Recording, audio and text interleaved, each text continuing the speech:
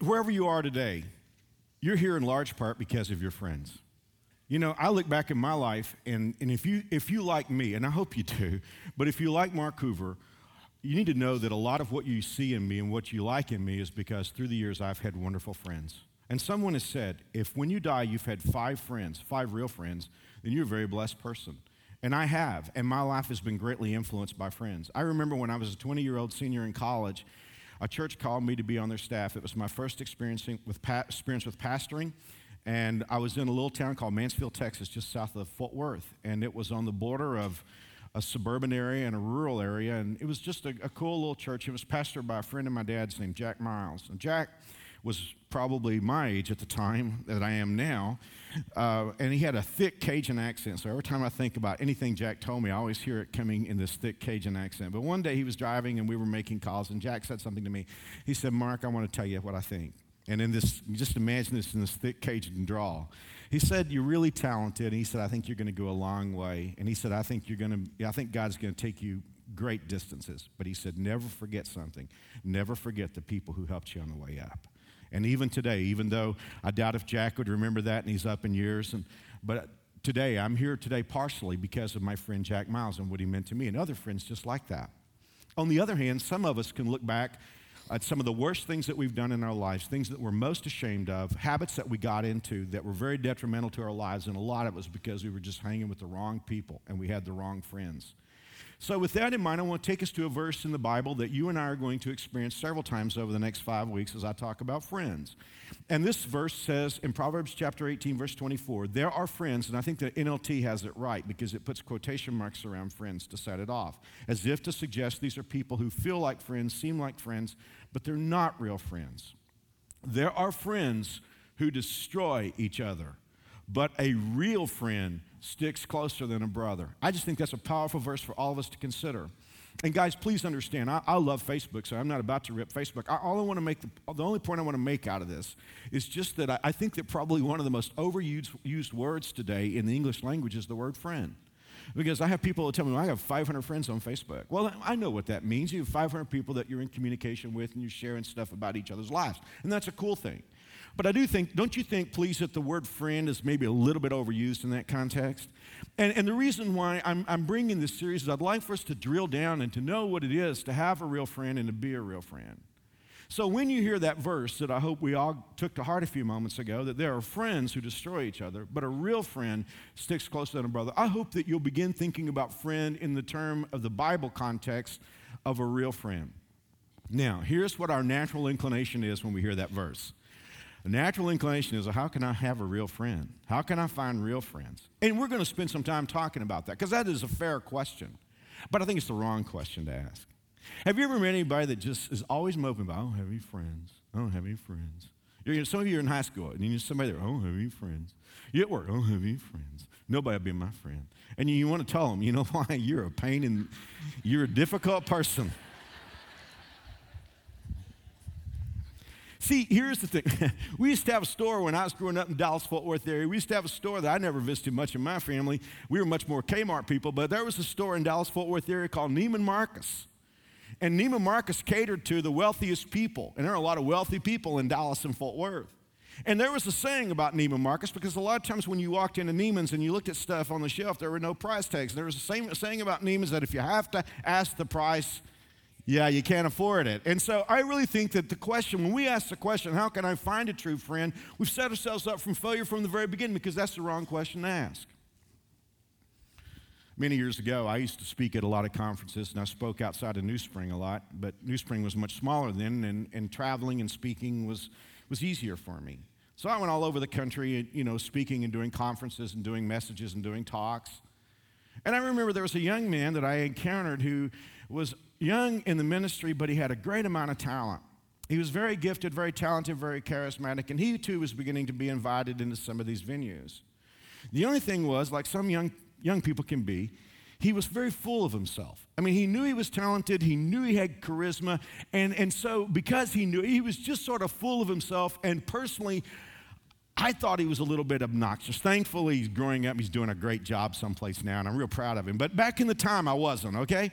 But anyway, we happened to be speaking together at the same conference at a church in Tennessee, and after the conference, he asked me, he said, may I have a little time to talk with you? And I said, yes. And he said, I got to ask you a question. He said, I've spoken in quite a few places where you've spoken. You've already been there. And he said, they love you. And all they can talk about is we want him back, how soon can we have him back? He said, I speak in those churches, and it's like, how soon can we get rid of him? And we never want to see this guy again. So he asked me the question. He said, here's the question I want to ask you. How do you get people to like you?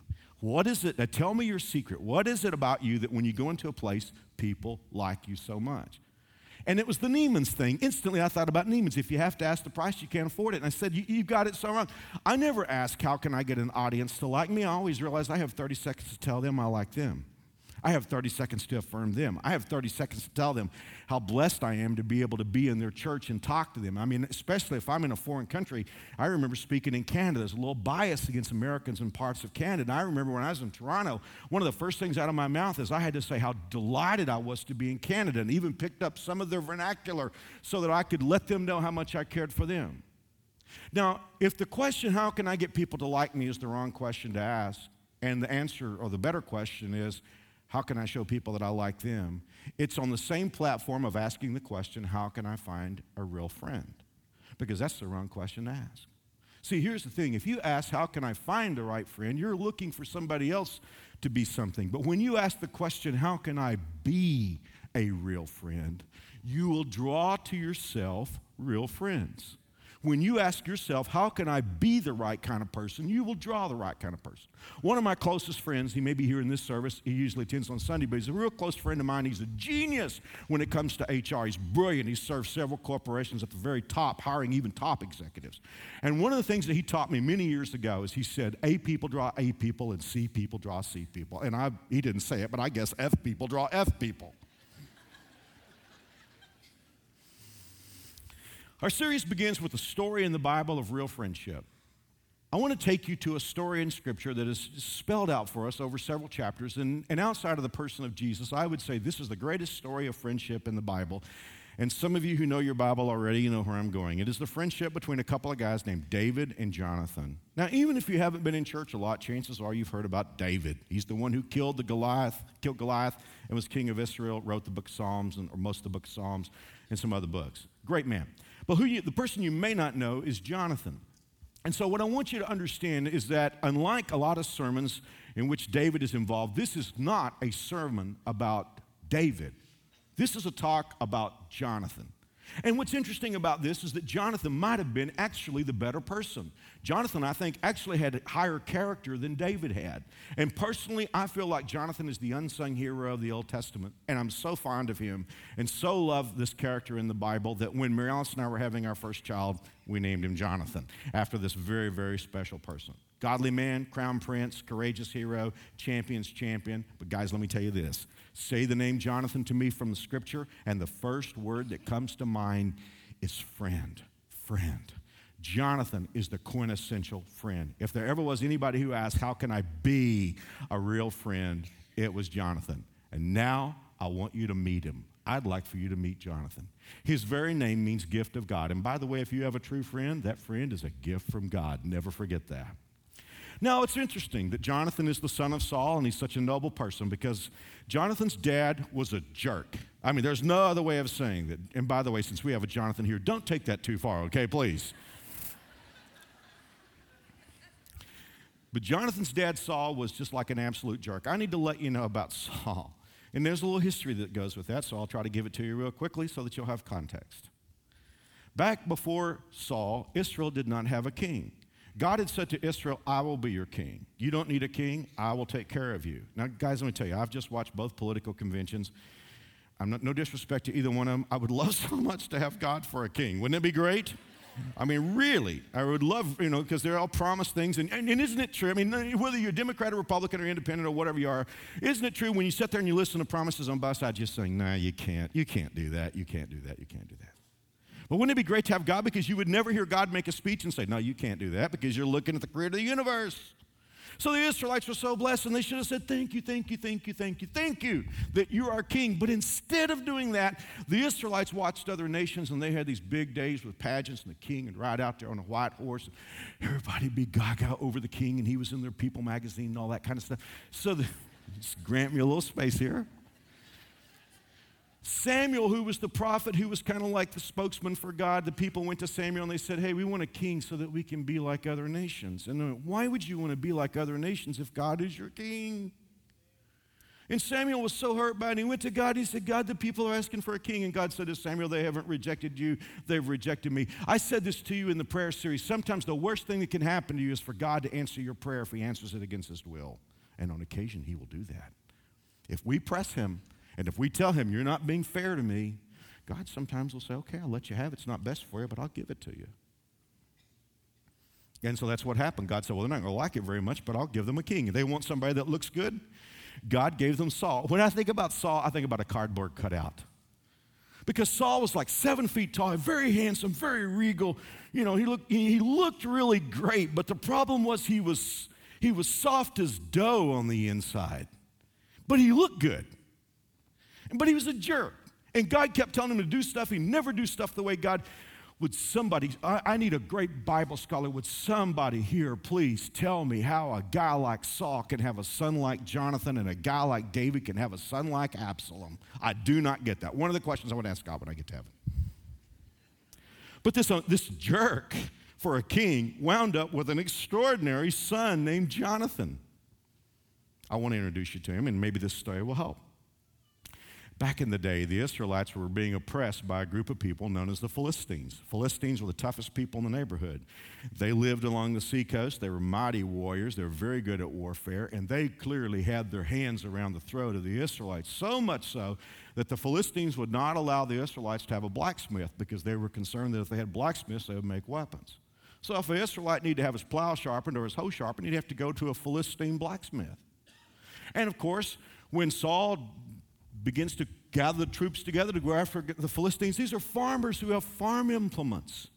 And Saul is not the greatest leader. I mean, he would go out and make great speeches, and then he'd go hide. He'd go sit under the tree and relax. And so clearly the guy saw there's no way in the world we're going to be able to follow this guy. And so all of a sudden they have mass desertion. And they got down to where there were only about 600 people, 600 soldiers. Now put yourself in this scenario, because the Israelites are not soldiers. They're farmers. They don't have weapons. They have farm implements. They've had mass desertion. All they have left is 600. They have a king who doesn't have anything in his guts to fight. There was only one guy in Israel who thought, this is a great time to attack. And his name was Jonathan. I want to read this to you. Just feel this. Later that day, Jonathan, Saul's son, said to his armor bearer, come on, let's go over to the Philistine garrison patrol on the other side of the pass. But he didn't tell his father. Here's why. Saul was taking it easy under the pomegranate tree. Now listen, you got 600 guys. Troops are leaving every day. You're the king. You need to do something about this. You got tough people in the neighborhood that are oppressing you. All you've got is a bunch of farm implements, and yet Saul is over here taking it easy, drinking lemonade, being fanned under the pomegranate tree. And Jonathan, his son, is saying, somebody needs to do something about this, and I'm going to take on the whole Philistine army if I have to. I like this guy. But listen to this. 1 Samuel 14, Jonathan said to his armor bearer, come on now, let's go across to these uncircumcised pagans. Now, is Jonathan full of himself? Not hardly. Maybe God will work for us. I mean, Jonathan's not claiming, he's not one of these word of faith people that's just claiming God's going to do something. He doesn't know. He's just saying, maybe God will work for us. I don't know. But somebody needs to do something here. Maybe God will work for us. There's no rule. I love this. I've loved this all my life. There's no rule that says God can only deliver by using a big army. No one can stop God from saving when he sets his mind to it. I like Jonathan, don't you? And I'm not going to read this to you, but it's really interesting what Jonathan did next, because he said to his armor bearer, we're going to go out and show ourselves to these Philistines. Now, everybody else in Israel was hiding. But Jonathan said, we're going to go out and we're going to say, hey, here we are. And Jonathan, he said to his armor bearer, a little test here. If they say, stay where you are and we'll come down to you, now that would have been the better strategic position for Jonathan, because he could have taken them on as they came on his own terms. Jonathan says, listen, if they say, stay where you are and we'll come down to you, then God's not in this thing. But if they say, come up to us, which would have been strategically much more difficult for Jonathan, Jonathan said, well, no, God's in this thing. So in other words, he didn't say if it's easy, we'll know God's in it. He said if it's hard, we'll know God's in it. If it's impossible, we'll know God's in it. One man with his armor bearer taking on the whole Philistine army. And Jonathan is saying, okay, and when Jonathan, well, let's read this. Jonathan shouted to his armor bearer, up, follow me. God has turned them over to Israel. Because when the Philistines saw him, they said, well, we're going to come down and show you, or you guys come on up and we'll show you a thing or two. And Jonathan said, all right, let's go. And he went up there, and it may not make any sense at all, but Jonathan caught them in a tight pass where they would have to come out one by one. And 20 Philistines were dead by the time Jonathan got through TCOBing. I mean, after he got through taking care of business, he took on 20 Philistines, one by one, and won every match. And the Bible says that when the other Israelites saw what Jonathan had done, they were inspired. They got up, went after the Philistines, and they won a great battle. Man, think about this. No wonder he's the crown prince, taking on the whole Philistine army just by himself, saying, maybe God will do something to help us while his dad was sleeping under the tree. Going to make a great king, right? Crown prince. Boy, can't wait till he's king. Let's meet David. David is the very opposite of Jonathan. Jonathan grew up a prince. Jonathan grew up wearing Armani suits. Jonathan grew up fair-haired boy. Everybody loved him.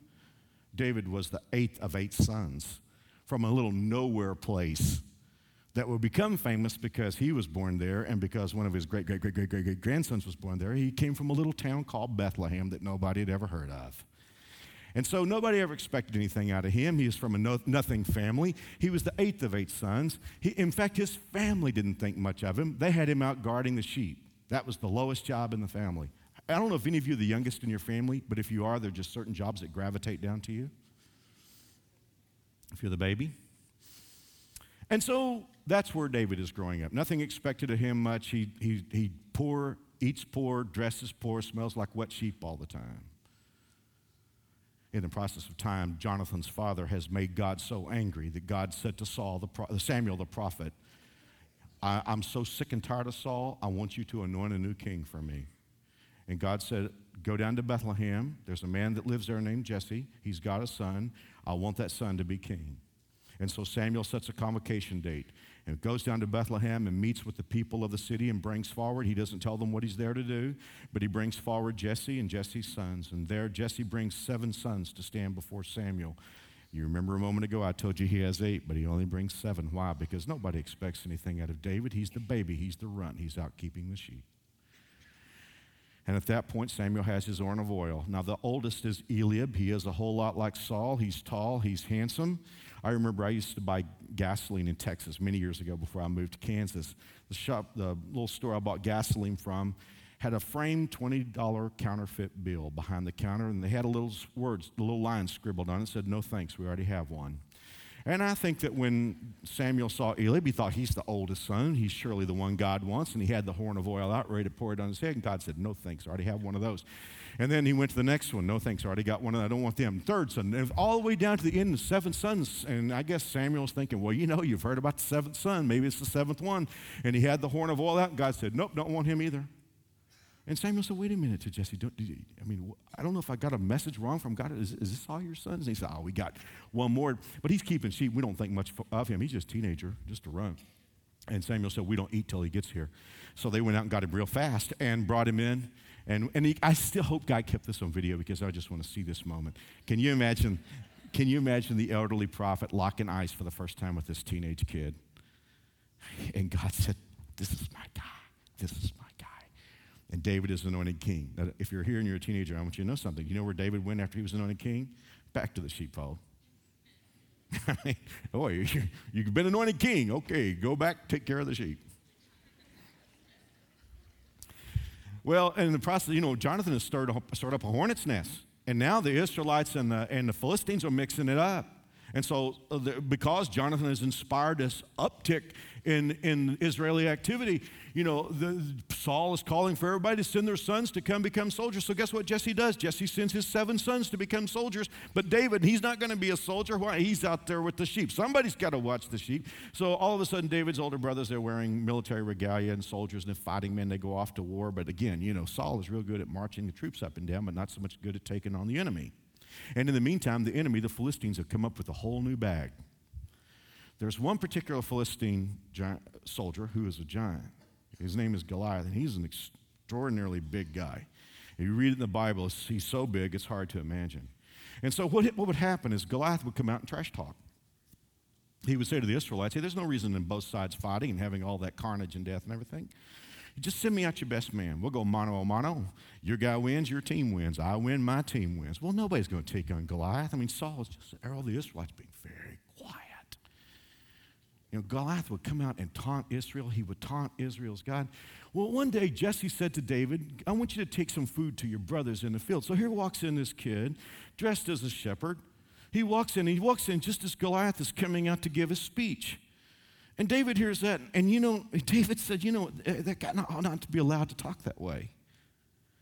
And his oldest brother said, why don't you just get back with those few sheep? You don't have any business down here. And David said, wait a minute, isn't there a cause? So the word went to King Saul that there was somebody here who was willing to fight the giant. I think Saul was thinking some big, strong country boy came out, who's ready to take him out. He sees David, teenage kid, thinking, son, you don't know what you're getting into.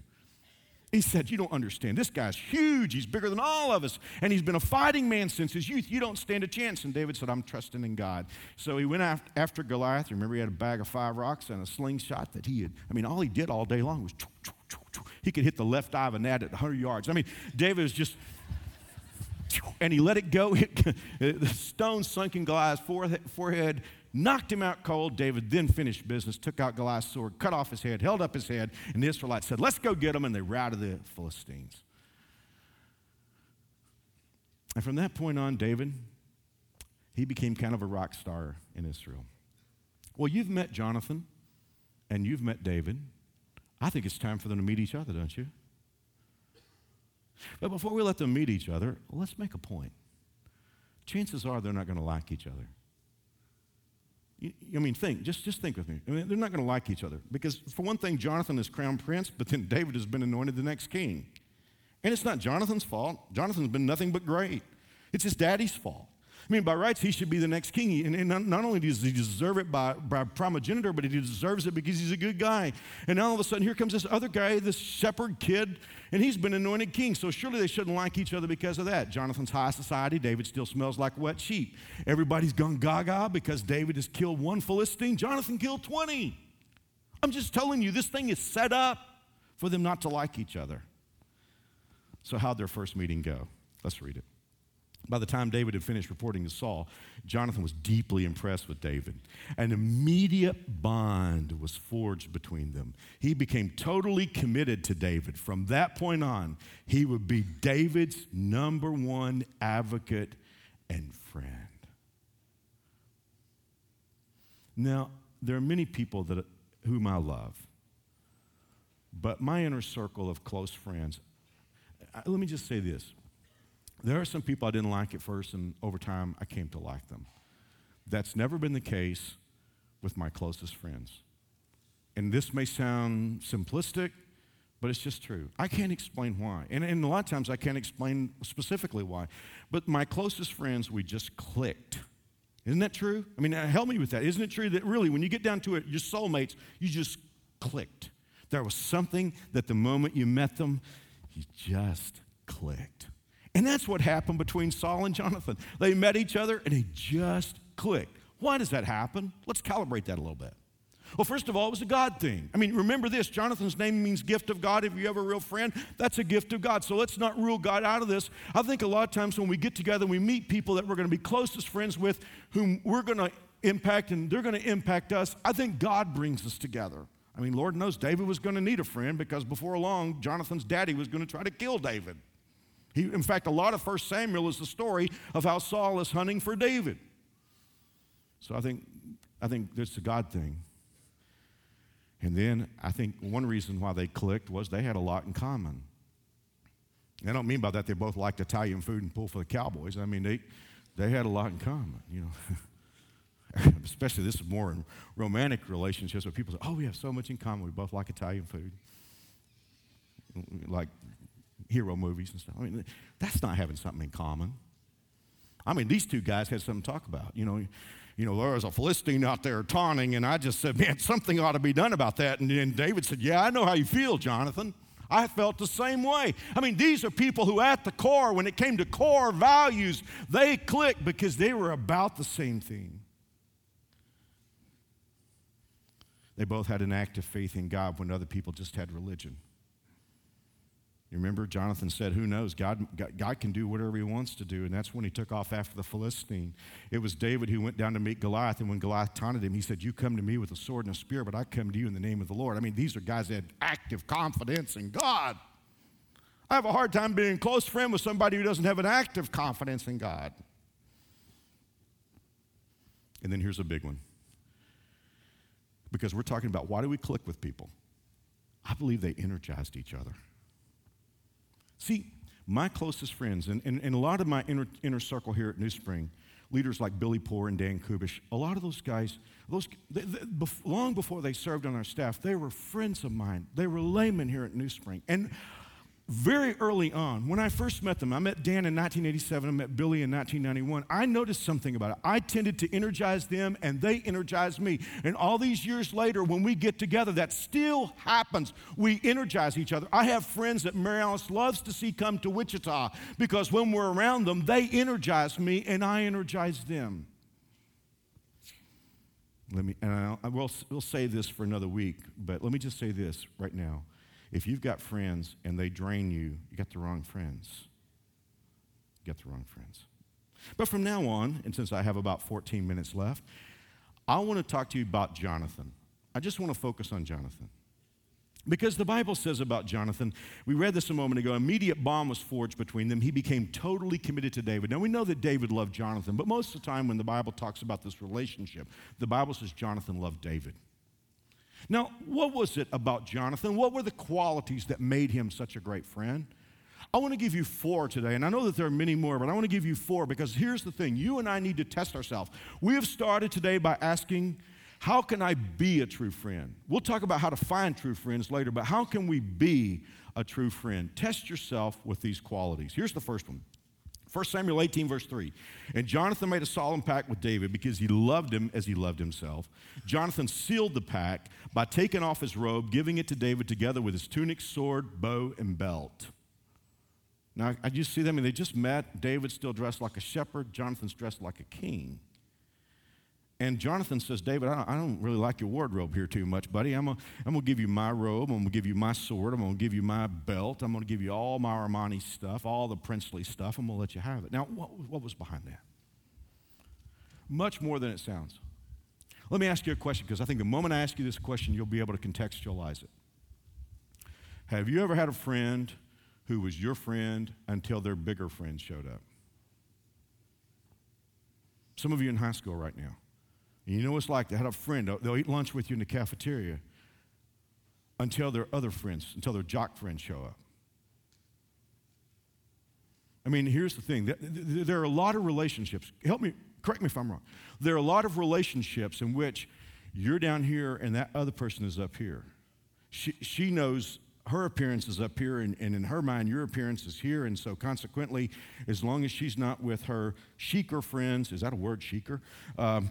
It is now. That's how it works. And then when she gets together with her, her boutique friends, you're gone. That's not friendship.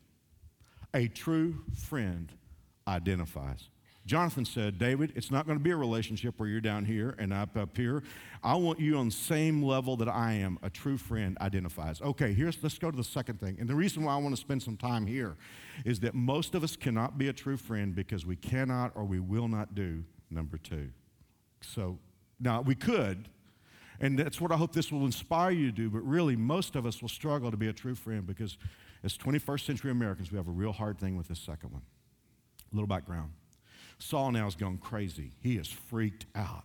He wants to kill David. He's jealous, insanely jealous of David, has the idea that David is going to steal the throne from him.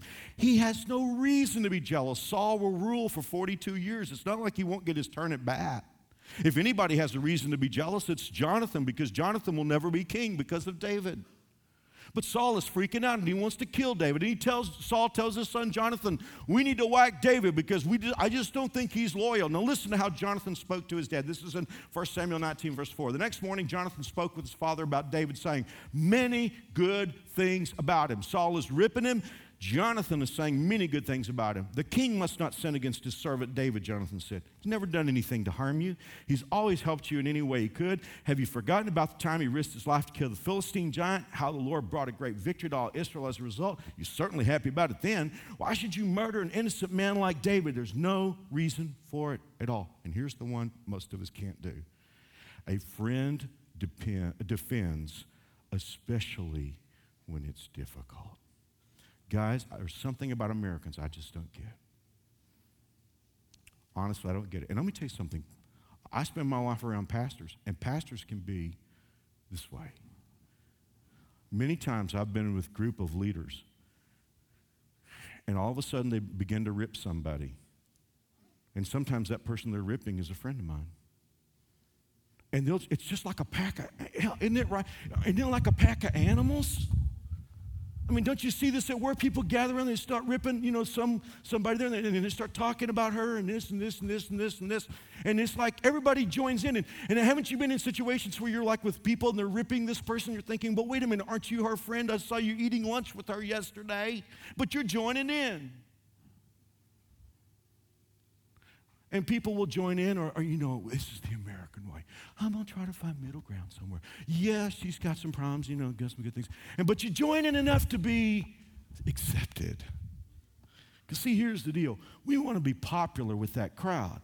And we understand clearly if we say, hey, wait a minute, you're ripping somebody that I care a whole lot about. And, I just don't think it's right for us to rip her. If you have a problem with her, why don't we just go talk to her about the problem instead of ripping her? You understand that crowd will probably never have anything to do with you, and they'll be ripping you tomorrow.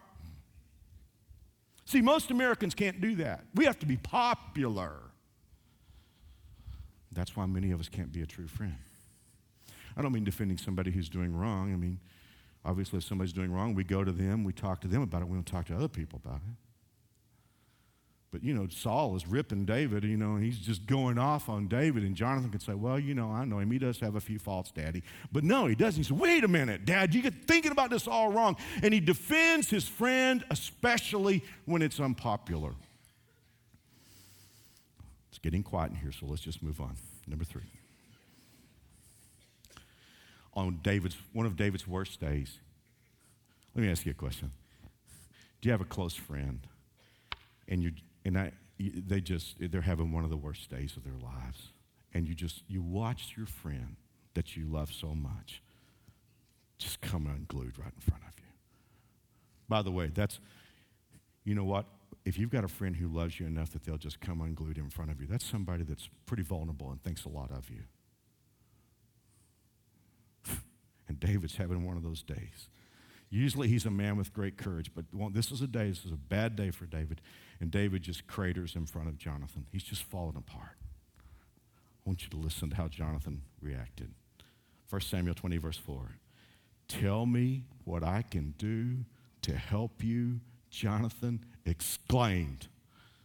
I mean, this isn't Jonathan saying, okay, here comes David again. He's got the problem du jour. Okay, David, what's on your mind? No. He's saying, David, what can I do to help?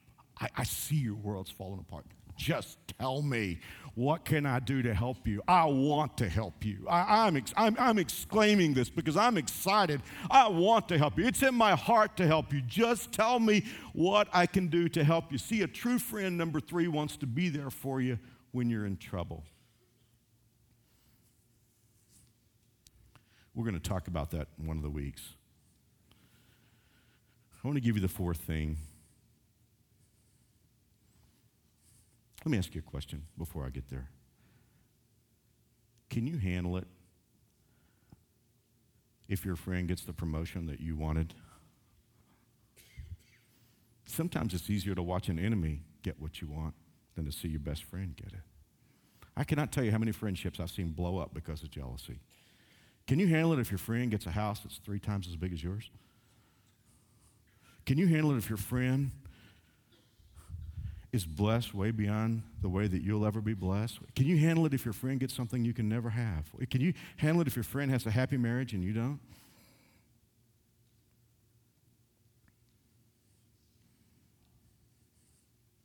I've loved this verse since I was a little boy. 1 Samuel 23:17. Don't be afraid, Jonathan reassured him, David. My father will never find you. You're going to be the king of Israel. Listen to that. Think about that. Here's Jonathan, crown prince. David, don't worry. You're going to be the king, and I'll be there next to you. Now, Jonathan wouldn't live to see that happen. But here is the crown prince saying, you're going to have what I can't have, but don't worry. It's going to be great. I'll be there to help you. You're going to be king.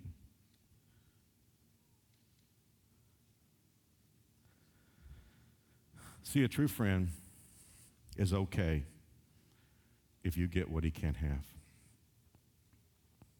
I'm thinking about a friend that I had in elementary school. When I was in elementary school, we went all the way through the 6th grade.